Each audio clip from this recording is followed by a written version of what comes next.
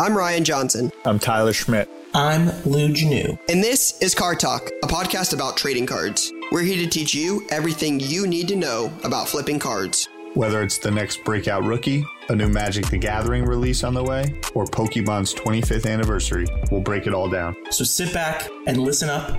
Those cards collecting dust in your closet could make you some real cash. Welcome to Card Talk. All right, what's going on, guys? Welcome back to Card Talk. As always, I'm Ryan, joined by Tyler and Tyler. This is the first episode in Card Talk history where we don't have Lou. It just doesn't feel right. Lou is currently off dealing with some stuff, getting some stuff taken care of. So all is well in Lou's world. But this is the first time we do not have him. So Ty, it looks like it's just going to be you and I for this episode. Numbers might be up. Nah, I miss Lou. We feel naked right now. The banter. We need the Lou banter.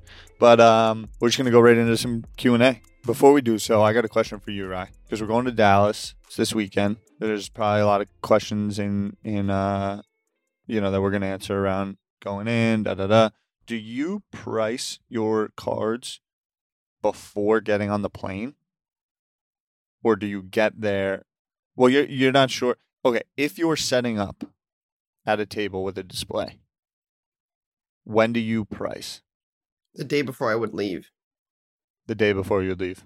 Yeah, it's just, if let's say you price a Luka Prism PSA 10, right, on Tuesday. If that card's down 30% or up 30% in 24 hours, you would assume the only reason it would really go up in a short period of time is if he did something amazing. Mm-hmm. And if you're on social media, you would have probably seen that. Mm-hmm. So just don't expect there to be a huge market correction in a 24 to 48 hour window.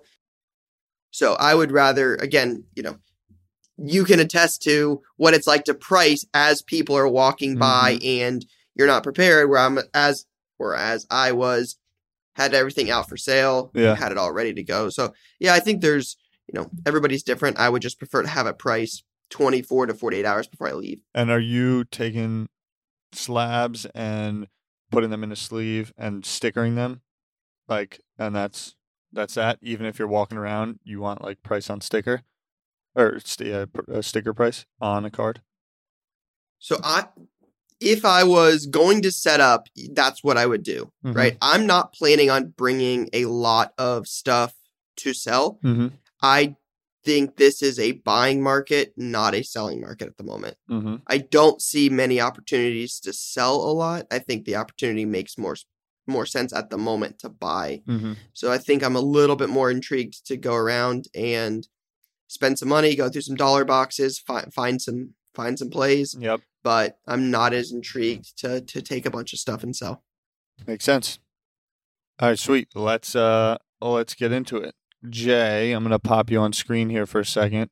Man in the back. Oh, it already it feels a little bit better. You got 3 people. But do you want to just fire the questions at us?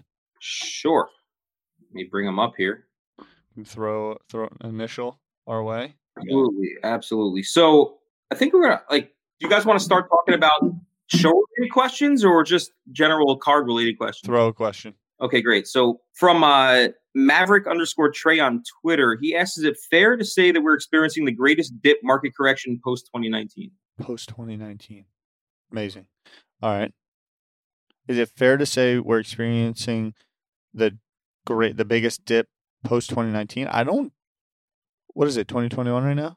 It is. And March is a year? I would assume the year would be yes. COVID started March 2020? Yeah. Didn't things go significantly down right after and then come up? There was definitely a dip. I mean, I remember selling some stuff off right when the NBA got shut down, when all that happened. So I remember there being a dip. I'm not sure it's quite the dip we're at over the last 6 to 8 weeks. My answer would be yes. But again, it's, you said this one time and I'll never forget it, right?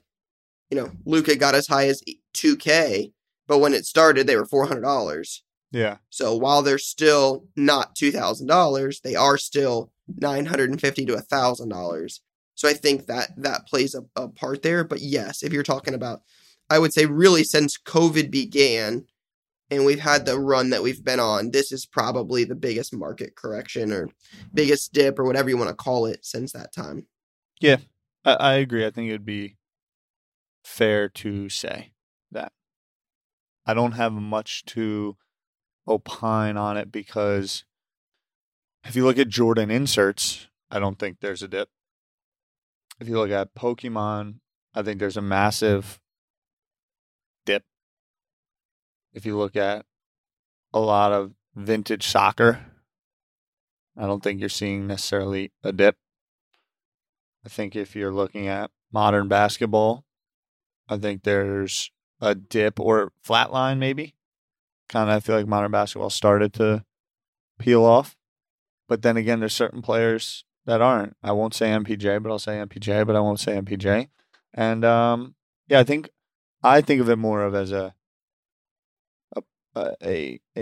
perspective reframing.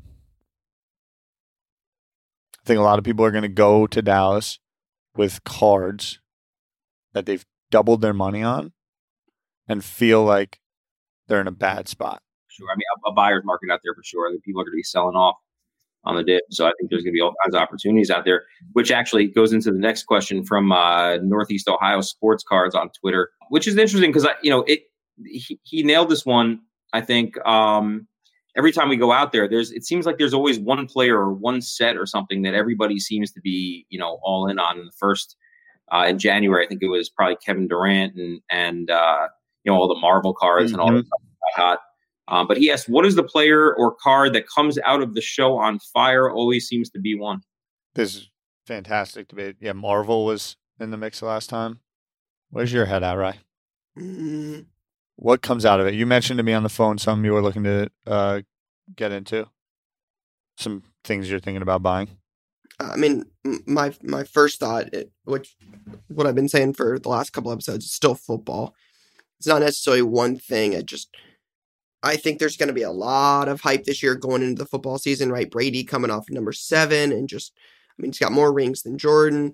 You've got Mahomes is Mahomes going to rebound? For the last couple of years, he's just dominated. And you've got just so much young talent in the NFL now, right? You've got this 2021 class with 5 quarterbacks in the top 15. You've got Burrow coming off an ACL tear, but a lot of hype around the former number 1 pick. You've got Herbert, Lamar, Baker, Josh Allen. There's just so much young talent in the league. I just think football has a lot of hype building up to it, especially as we get closer to the national. And I just believe that's where the market will continue to trend. We'll see, right? But that's where my head is at right now is really the opportunity in football. I like it.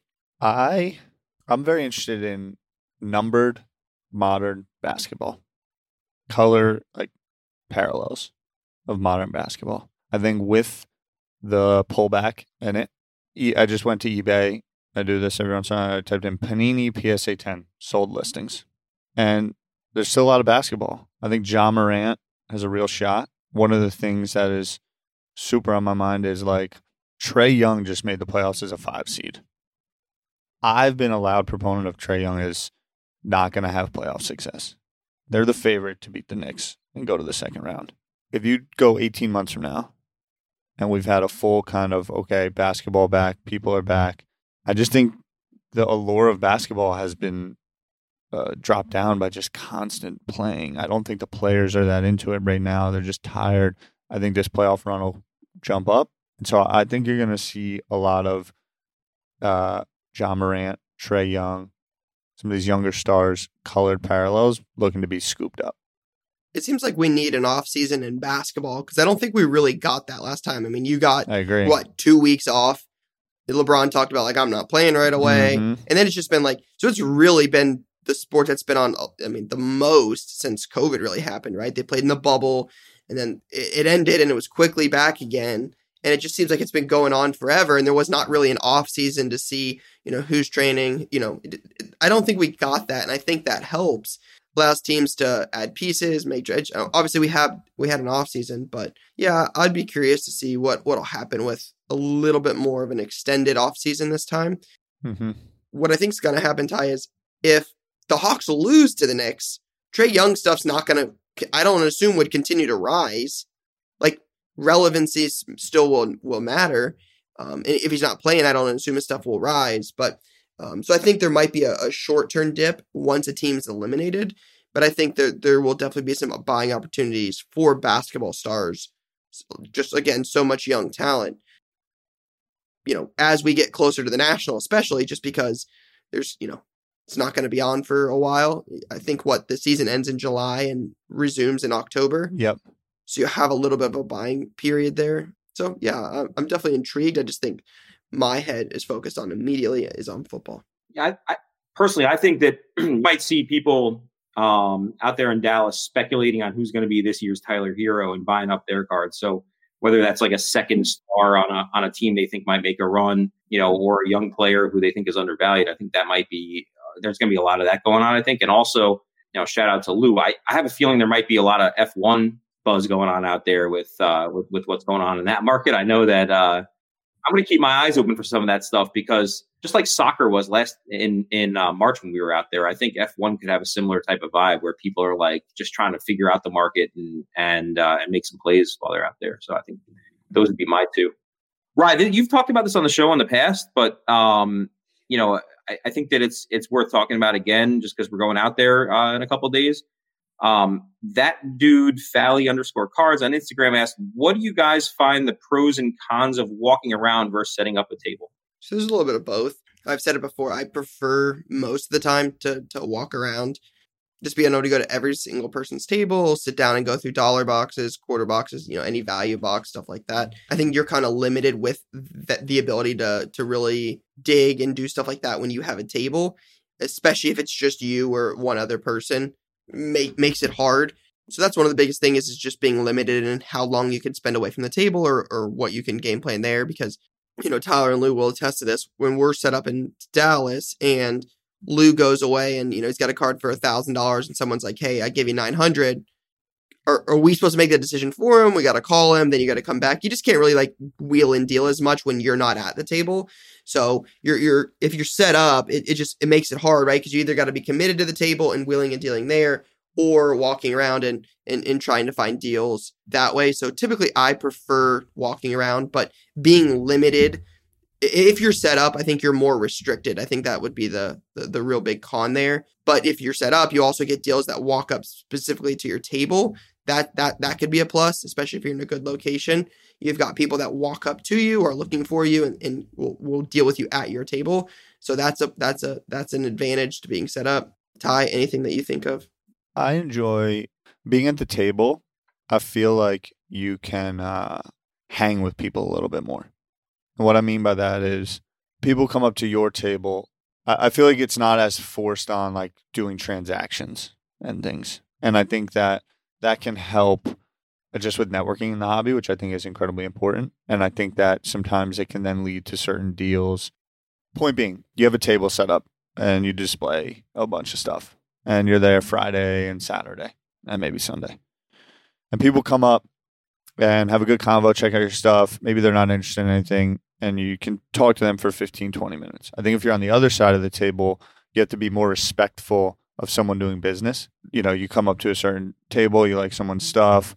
You're not interested in necessarily buying anything. They would like you to clear space. And that's not always, but I think that is a lot of times on my mind, right? Where I like to jam and look at stuff and think about things. And what I'm saying is if you have a table, I've had a lot of people come up. I remember the last show, check out your stuff. And then they're walking the floor talking to other people. And they're like, I'm looking at that thing. Meaning they'll bring people back to your table. And sometimes a big deal. I literally sold a Durant Chrome 10 at the last show because someone knew I had it. And then someone saw another buyer at another table looking for one. And I had become friendly with that person. They brought him over, and that's how we did the deal. And I think that sometimes when you're walking, it's a more transactional game and really rooted in like not having a home base to hang back at. I think that is kind of the main difference. Both, I don't have I slightly prefer having a home base also because I like to have a nice cold cooler, and I like to build camaraderie with the person that's next to me or behind me and kind of understand what's going on. Whereas I feel like you're a bit more of a nomad when you're walking around and don't really have kind of a spot. But I think you can be much more pointed, transactional, have a plan, go in and execute when you're walking. So that's my thoughts on it. Yeah, the cold cooler full of beers is definitely a vibe. That's, I think, the number one advantage of having a table. I'll give you an example. When I was walking the show last show, there was a table in the back corner, and the guy had a Bo Bichette Superfractor that I really wanted, and also our friend Beacon really wanted.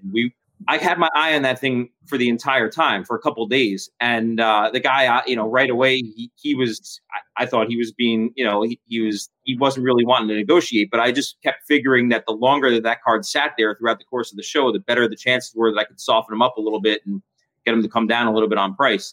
It never happened. I mean, but I think that, like, knowing that there's a table out there with a card specifically that you wanted, that, when you're there for the course of the entire time, it's always good to have that, in the back of your mind. It's like, I think that it kept bringing me back to that table to check out what was going on. And, I think that's, a big advantage of having a table. Like, if that guy didn't have the table and I saw that card, how would I even find that guy throughout the course of the rest of the show? Right. So, like, that, like, if there's something that you saw that you maybe, you think you might be able to get later on, or alternatively, like, maybe you trade up and you go back over there and you keep trying to wheel and deal throughout the course of the show. So I think that's, to me, as somebody who's walked the show and also obviously been at our table, that to me is the biggest advantage of, from looking at it from, somebody who's potentially buying or looking to trade. Yeah, I think when you have a set up home spot, you can afford to have a little bit more patience throughout the weekend.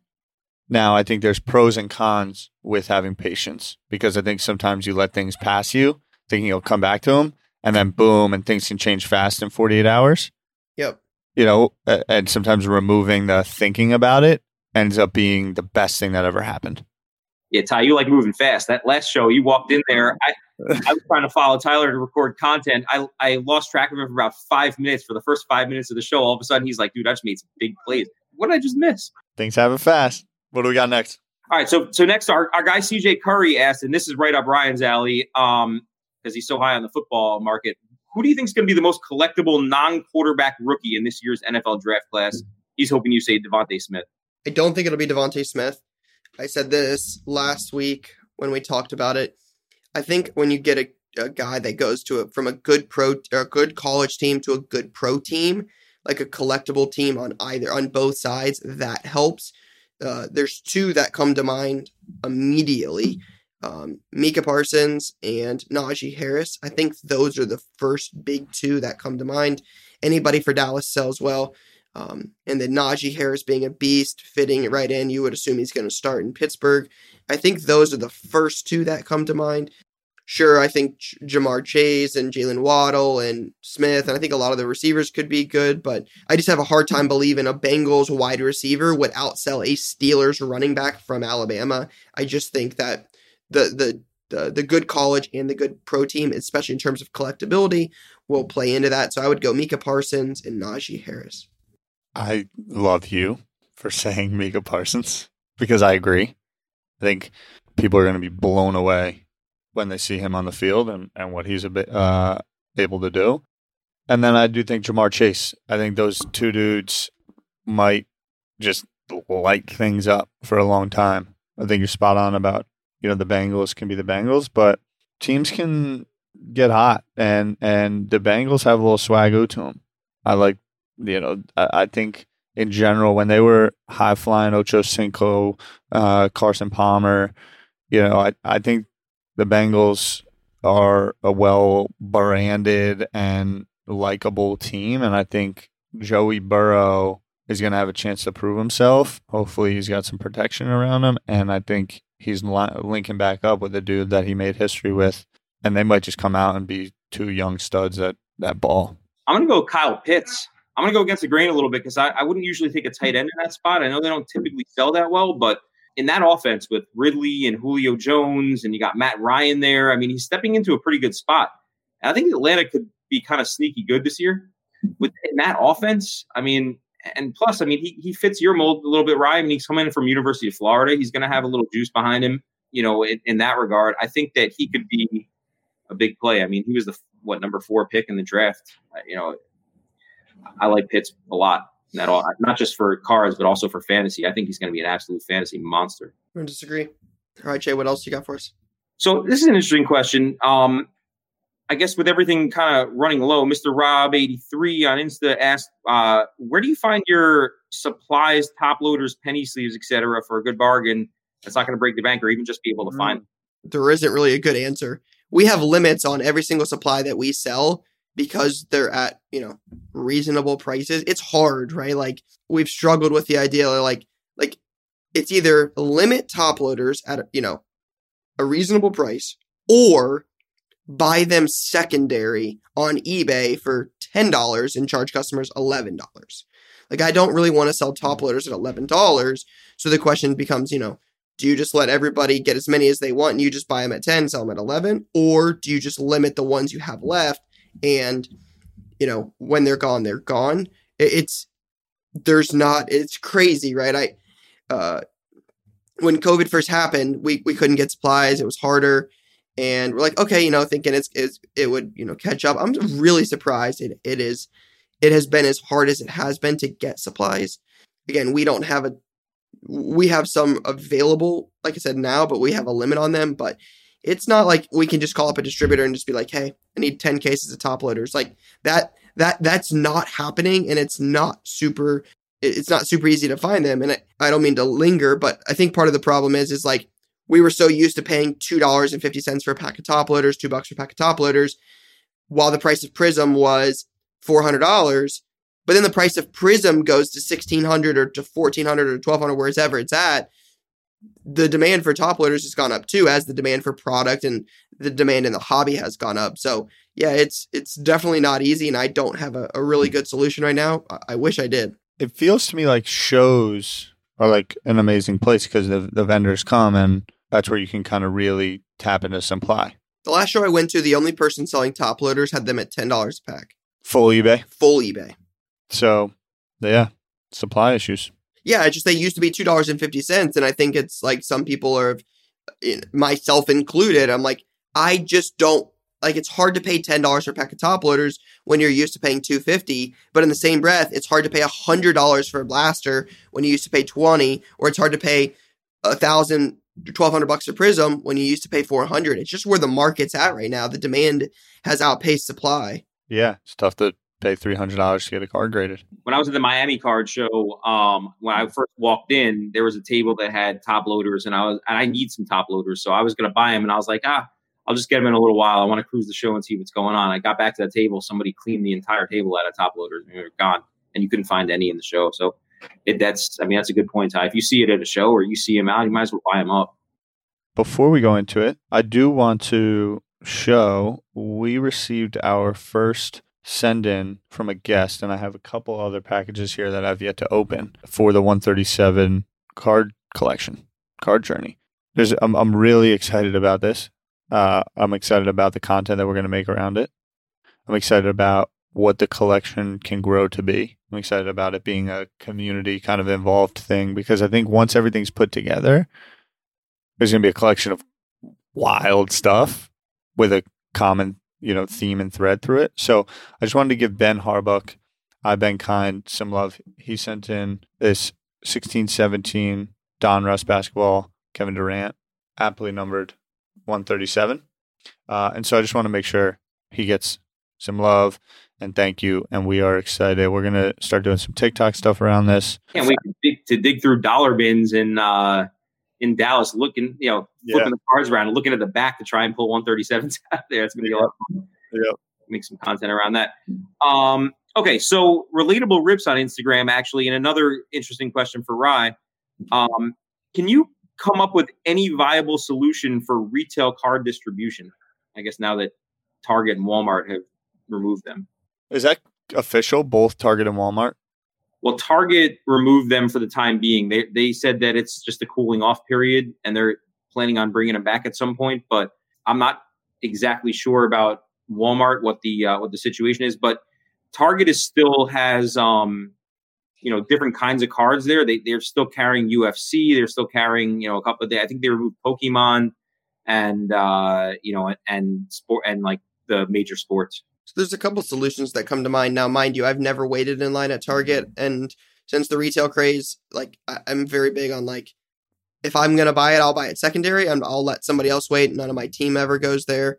I'm very big on like capitalism. So if you're going to wait in line for a $20 blaster that sells for $100 and I got to pay you $85 for it, I'm cool with that. So no, I'm not sure I'm the right guy for the question, but there's three things that pop into my head for alternative solutions. Some people might agree and some people might not like these at all, but there's three possible solutions. Dutch auction on Panini's website. Target sells them directly on their website to consumers, or card shops get them. Those are really the three viable solutions. That's if Target's not going to sell them. Those are the first, again, whether you agree with 1, 2, or 3, or all of them or none of them, I'm not sure. But if you're asking me what are solutions, those would be the first three solutions that I think would make the most sense, but I'm not sure which one makes more sense than others. I would assume, if I had to guess, I would imagine it's either, I don't think it will be the card shop one. I think it would be Target direct-to-consumer or Panini direct-to-consumer. But then you get in the argument about bots and stuff like that. And I know, half the community doesn't like bots. Half the community doesn't like card shops selling retail. Half the community doesn't like, flippers. There's a lot going on. So those would be my solutions. Yeah, there is demand. And I think demand is better than no demand because I think it leads to innovation. I think it leads to more thoughtfulness. I am empathetic for individuals that have been in the game forever, building sets and just full on enjoying the collectible nature of things, that now certain pieces are more expensive, but everything is more expensive if we're being honest. I mean, just look at the equities market, stocks. Like just over the last 24 months, you've seen a surge in not necessarily commodities, your milk. Yeah, exactly. And that's like even further out, like we can really get into it. But I mean, there's just much more money in the system. If you really get into kind of investing and inflation, and people all freaked out about inflation, but we've talked about like the lack of 40% in a year increase used to be amazing, 35%. Now it's like if you haven't doubled, if you're making like 15% returns on something, you're underpacing like standard markets, to my understanding. And so I just want to keep that in mind. Now, right? But that's not how it's always been. Correct. Over the last 2 years, but that's what we've really seen in the card market too. Last 2-3 years. So I'm just saying things are more expensive, but Trae Young at $335 for a base PSA 10 doesn't seem like crazy to me today. Yeah. And he's a young stud in the league. And so, any next question? Yeah, I mean, just to add one more thing, I always found it kind of weird that when people get mad about the people who are standing online at Target to get the cards, it's like, I mean, that's just the way it goes in any situation where something's hot. I mean, you look at going back to like the Popeyes fried chicken sandwich, right? Like when there's something out there that people want and there's people willing to wait online for 2 hours to get it. I mean, that's just the way that the market is, it's. I got a question. Yeah. Because I was thinking about this last night. This is from the Dream GSG on Instagram. Will hockey ever get the love? What's holding it back other than the obvious it's not as popular? What does hockey need to even come close to the others? And so I was thinking about this last night because I saw in like an email newsletter. So hockey is ending its contract with NBC and moves over to Disney next year. NBC, the way rights work, NBC paid a lot of money for those rights. I'm not sure off the top of my head if it was an 8-year deal, a 10-year deal, 20-year deal, how long it's been with it, right? This past year, over the course of the NBC deal, this season was the lowest ratings. I was going to say it before I said basketball parallel color about what I think has a potential to leave this thing. To me, it is not a coincidence at all. NBC Sports is losing the contract. The way that media works is that you need to put resource, time, energy, effort, money to get people to care about things. The world is so noisy. NBC is losing the deal. So what? They pulled back an immense amount of resources in promoting the game, the sport in general. Pair that with COVID. I believe Disney, now you're going into a start of a 10-year contract, that the people that did that deal need to make sure it's worth their while. And so they're going to pull a lot of tricks up their sleeve. You see it all the time. When IP gets purchased or collaborations start to happen, if you really dig in, there's always a reason why. And I think you're going to start seeing a massive uptick in distribution of content and media around the sport comparatively to the last 2 years, because the rights holders knew that it was sunsetting. So why would they continue to build the asset when the second the contract's over? It's irrelevant to them anyway. Yeah, why pump more money into something you're not going to have any part of, 12 months from now? I think also hockey needs the mainstream superstar, right? Like, if you look at like the best few hockey players of the last decade or two, I mean, like a Connor McDavid, a Sidney Crosby, and Ovechkin, guys like that. I mean, how often do you see those guys in a commercial, on TV? It's like, but that's the point, right? Like the teams can do that, the brands can do that, but the people that have the biggest pipes are the people that own the rights deals to promote these people. They put them on interview shows. They bake in deals here or there. They put them in their commercial stuff. Like, that's how these stars are kind of made.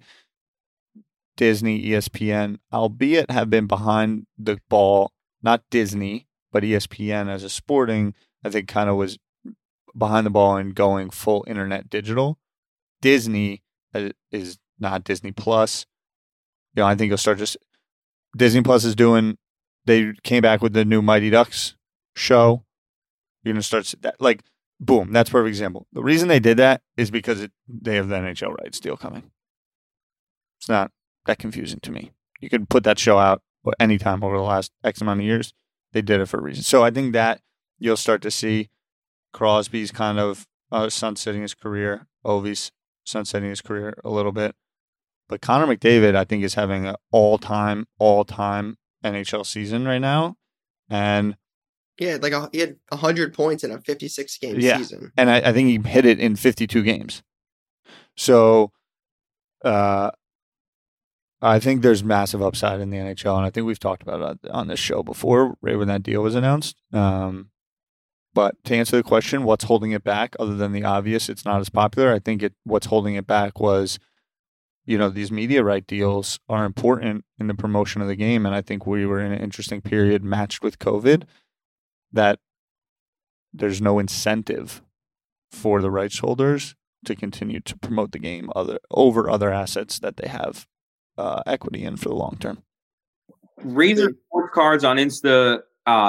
Actually, Tyler, this is one right up your alley. He said, sounds like NBA Top Shot's dying. How are SoRare NFTs doing right now? SoRare NFTs, from a market perspective, are doing well. They are selling. They haven't crashed or hit the floor. Obviously, there was a massive NFT run-up. I was actually just talking to Gary last night about SoRare because the product is innovating at an incredibly fast pace. I am so long on SoRare and believe in it so much because there's collectability in Top Shot. It's about owning moments and showing them off. And I think that the digital flex isn't there yet to really add the value to them. Comparatively for SoRare, it's a game for degenerates. It's a game for football fanatics. I think it's going at fantasy Premier League market or fantasy Calcio, whatever. All the big fantasy games, I think, will be engulfed by SoRare. And I think it's going at betting, has collectability.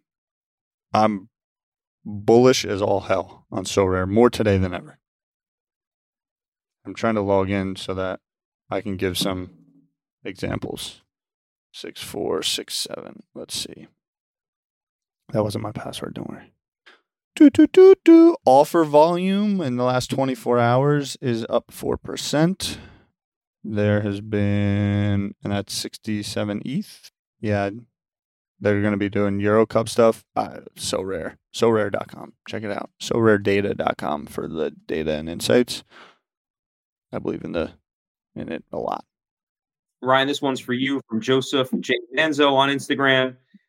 He asked, when did you know it was the right time to quit your main job and go all in on cards? We don't really know it's like the right time.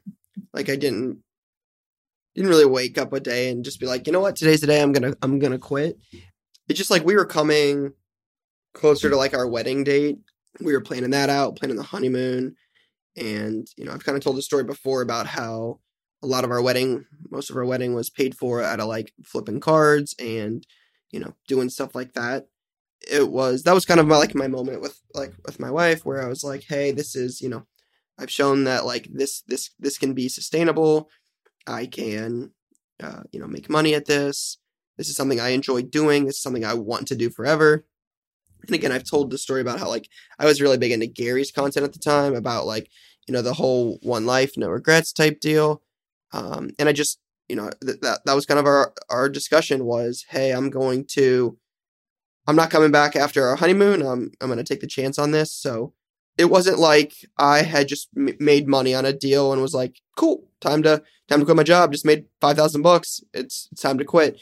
This was more of like a progression over 18 months. And I was like, I showed myself like, hey, I had to take it more seriously. I think that was one thing is like, I had to take it more seriously that like, hey, I need to show myself I can actually make money at this. And then the time came. So that was really when I did, but I didn't really have like an epiphany or one thing on one day where I was like, hey, time to do it. It was just, we got closer to the wedding. I had shown that I was able to do it. And I was like, time to make the move. Got it. All right. I guess we want to fire out a couple rapid fire questions, right? To kind of close it out. Yep. So, all right. So first one is from Fresh to Jeff Cards. And he asked, does the pop report really matter? Yes. 100%. Agreed. Okay. Do you want to go on that one, Tyler? Nope. It mattered a lot. Same guy, Fresh to Jeff Cards, asked this question, and I'll fire it also out. Topps or Panini for soccer? Topps or Panini for soccer? So I think the question's a little tough because they each have don't they each have different licenses, Ty? Mm-hmm. So I'm thinking about my favorite. Ty, better question. Topps Chrome Gold Refractor or Prism Gold? Topps Chrome. I would say Prism Gold. I like top. Yeah.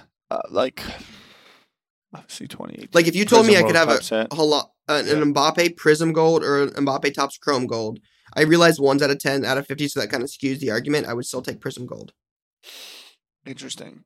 I would take a Prism Blue Ice over a Prism Blue or a Topps Chrome Blue. Topps Chrome has done a good job historically. I like the Champions League stuff. Yeah, I'd say Topps.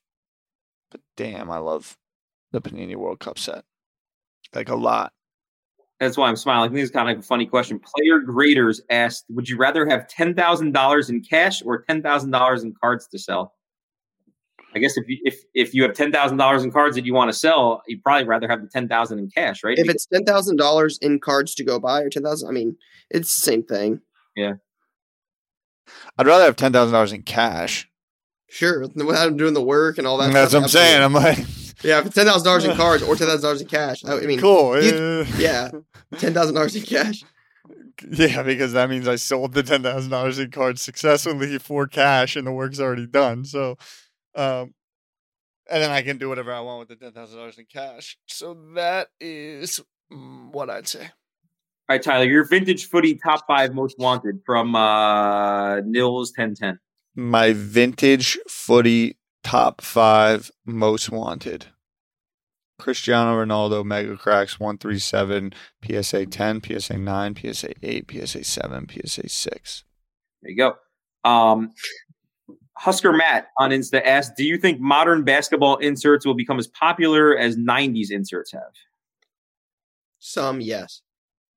Agreed. Do you have a favorite modern insert, Brian? Kaboom or Galactic? Color Blast for me right now. Why don't you think Major League Baseball pitchers get as much love as NFL quarterbacks? Because they're not the same. Pitchers and kickers are the same. Pitchers and kickers are the same. Interesting. In terms of like hobby love, they just don't get it. Yeah, I think a starting pitcher and a relief pitcher. I know nothing about baseball, but it feels like a starting pitcher and a relief pitcher are becoming more of the same. This is a question better suited for Lou. Yeah, we need Lou. But your quarterback goes down, you're finished. You lose your second or third pitcher, I feel like you can get through it. Yeah, there's 5 on a team that are consistently playing. Yeah. There was a Marcus Rashford question that I definitely want to ask.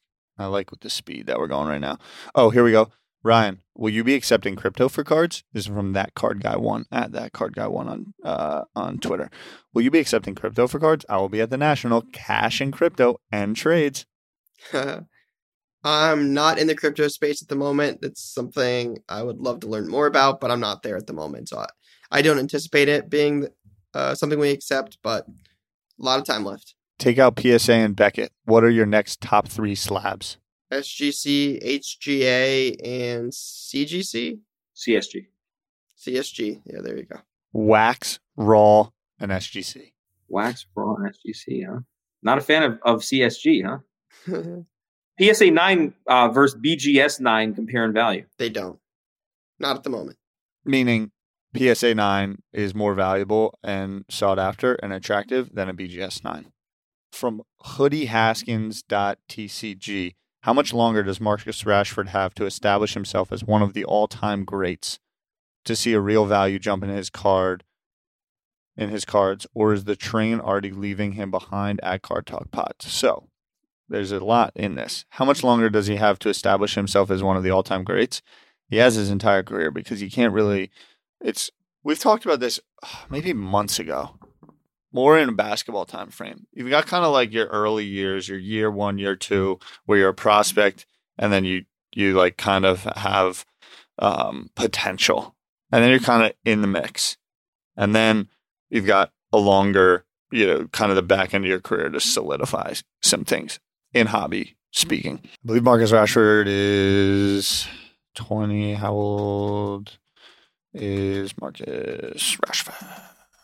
23 years old. He's got 7 years of really good football ahead of him before he goes into his, all right, I got 4 years to kind of make weird stuff happen. He is a Manchester United forever remembered player at this point. He is a mainstay on the English squad that is going to be very good. He is arguably one of the most impactful and respectable and amazing humans off the pitch in the sport as of late. And I think that there's massive upside for Marcus Rashford. I think he has time, and I think Manchester United over the next 2 years has a real shot at returning to some Premier League glory. I love Marcus Rashford. I am long on him. KJ_cares on us to ask, will the Herbert Burrow rookie class see the same August sophomore class run up in prices, or will it be overshadowed by an incredible 2021 class coming in? We'll definitely see a run up. Most quarterbacks will have a run-up. Everybody's optimistic before the season starts. Look at last year. Look at Kyler, Daniel Jones, Minshew, Haskins. Look at all those guys in Drew Lock, PSA 10. Go back on August 4th or 5th, or first week of August. See what their PSA 10 sold for compared to October 1st or 4th or whatever. Look at it 2 months apart, and the optimism on day one is much higher than the optimism, 3 weeks in. Aligned on that. I think that we can probably wrap the questions up there and see, maybe want to transition over to latest launch. Cool. You good, Ty? I'm good. All right. Thanks, Shay. No problem. All right. So that is the last of the questions. Again, thanks to everybody for reaching out, submitting questions on Twitter or Instagram. As always, you can submit a play. If we do play of the week, submit questions, anything like that. It's just Card Talk Pod on IG or Twitter. All right. So last but not least, as we wrap this up, we got latest launch. So Ty, we've got a couple different things this week. We've got Contenders Basketball, Trilogy Hockey, Topps Chrome Bundesliga Soccer, and Pokemon VMAX League Battle Deck. It says like Intalon, I think. Mm-hmm. So big ones this week are going to be Bundesliga Soccer, Contenders Basketball, and Trilogy Hockey. I think footy for me, I'm pumped. I think Bundesliga, people are going to... I think that product is a mainstay now just because of what happened with Holland. And I think people are going to want to rip it because, once a product becomes like a consummate chase rip, each year it comes back and gets love, it seems. And I'm excited to see that that out. I'm actually excited for Trilogy. Again, we've talked about hockey, right? Like a hockey box is typically a lot cheaper than football or basketball, even baseball. And this year's class has been pretty solid, right? You got what's his name? Lafreniere. Yeah, Lafreniere is the number one pick, but you've got what? Carriel, the kid from Minnesota, Stutzel, and those and stuff. He had like a hat trick yesterday, I think. I like the hockey market this year. Upper Deck also makes some really cool patches. I agree. Yeah, I mean, especially for the price point, it's, Topps Chrome Bundesliga is $675 a box pre-sale online. Like, I'm sure Trilogy is going to be, $175 without looking. I have no idea. $175, $200, maybe. I'm not sure. It just seems like for the value on that, hockey could be a play. So excited for that. Contenders basketball is also it's a popular product, probably more so in football, I think, especially with the Brady Contenders being what it is now. I think the football Contenders is a bigger product, but in the same breath, cracked ice, the premium autos, the on card like chrome like ones. There's a first off the line set. I think Contenders has some potential, so it'll be interesting to see how that does. Love it. Well, I'll see you in 3 days. See you in Dallas. Can't wait. See you guys. Hope everyone has an amazing rest of their day. Appreciate you tuning in. Peace. That's a wrap on Card Talk this week. Please subscribe to the show on Apple Podcasts, Spotify, or wherever else you listen and get notified when we publish a new episode. It'd mean the world to us if you gave us a 5-star rating and shared this episode with a friend. We'd love to answer your questions, so email us at cardtalkpod@gmail.com and we'll get to it in the next episode. Card Talk is a 1:37 p.m. podcast and a Gallery Media Group original production.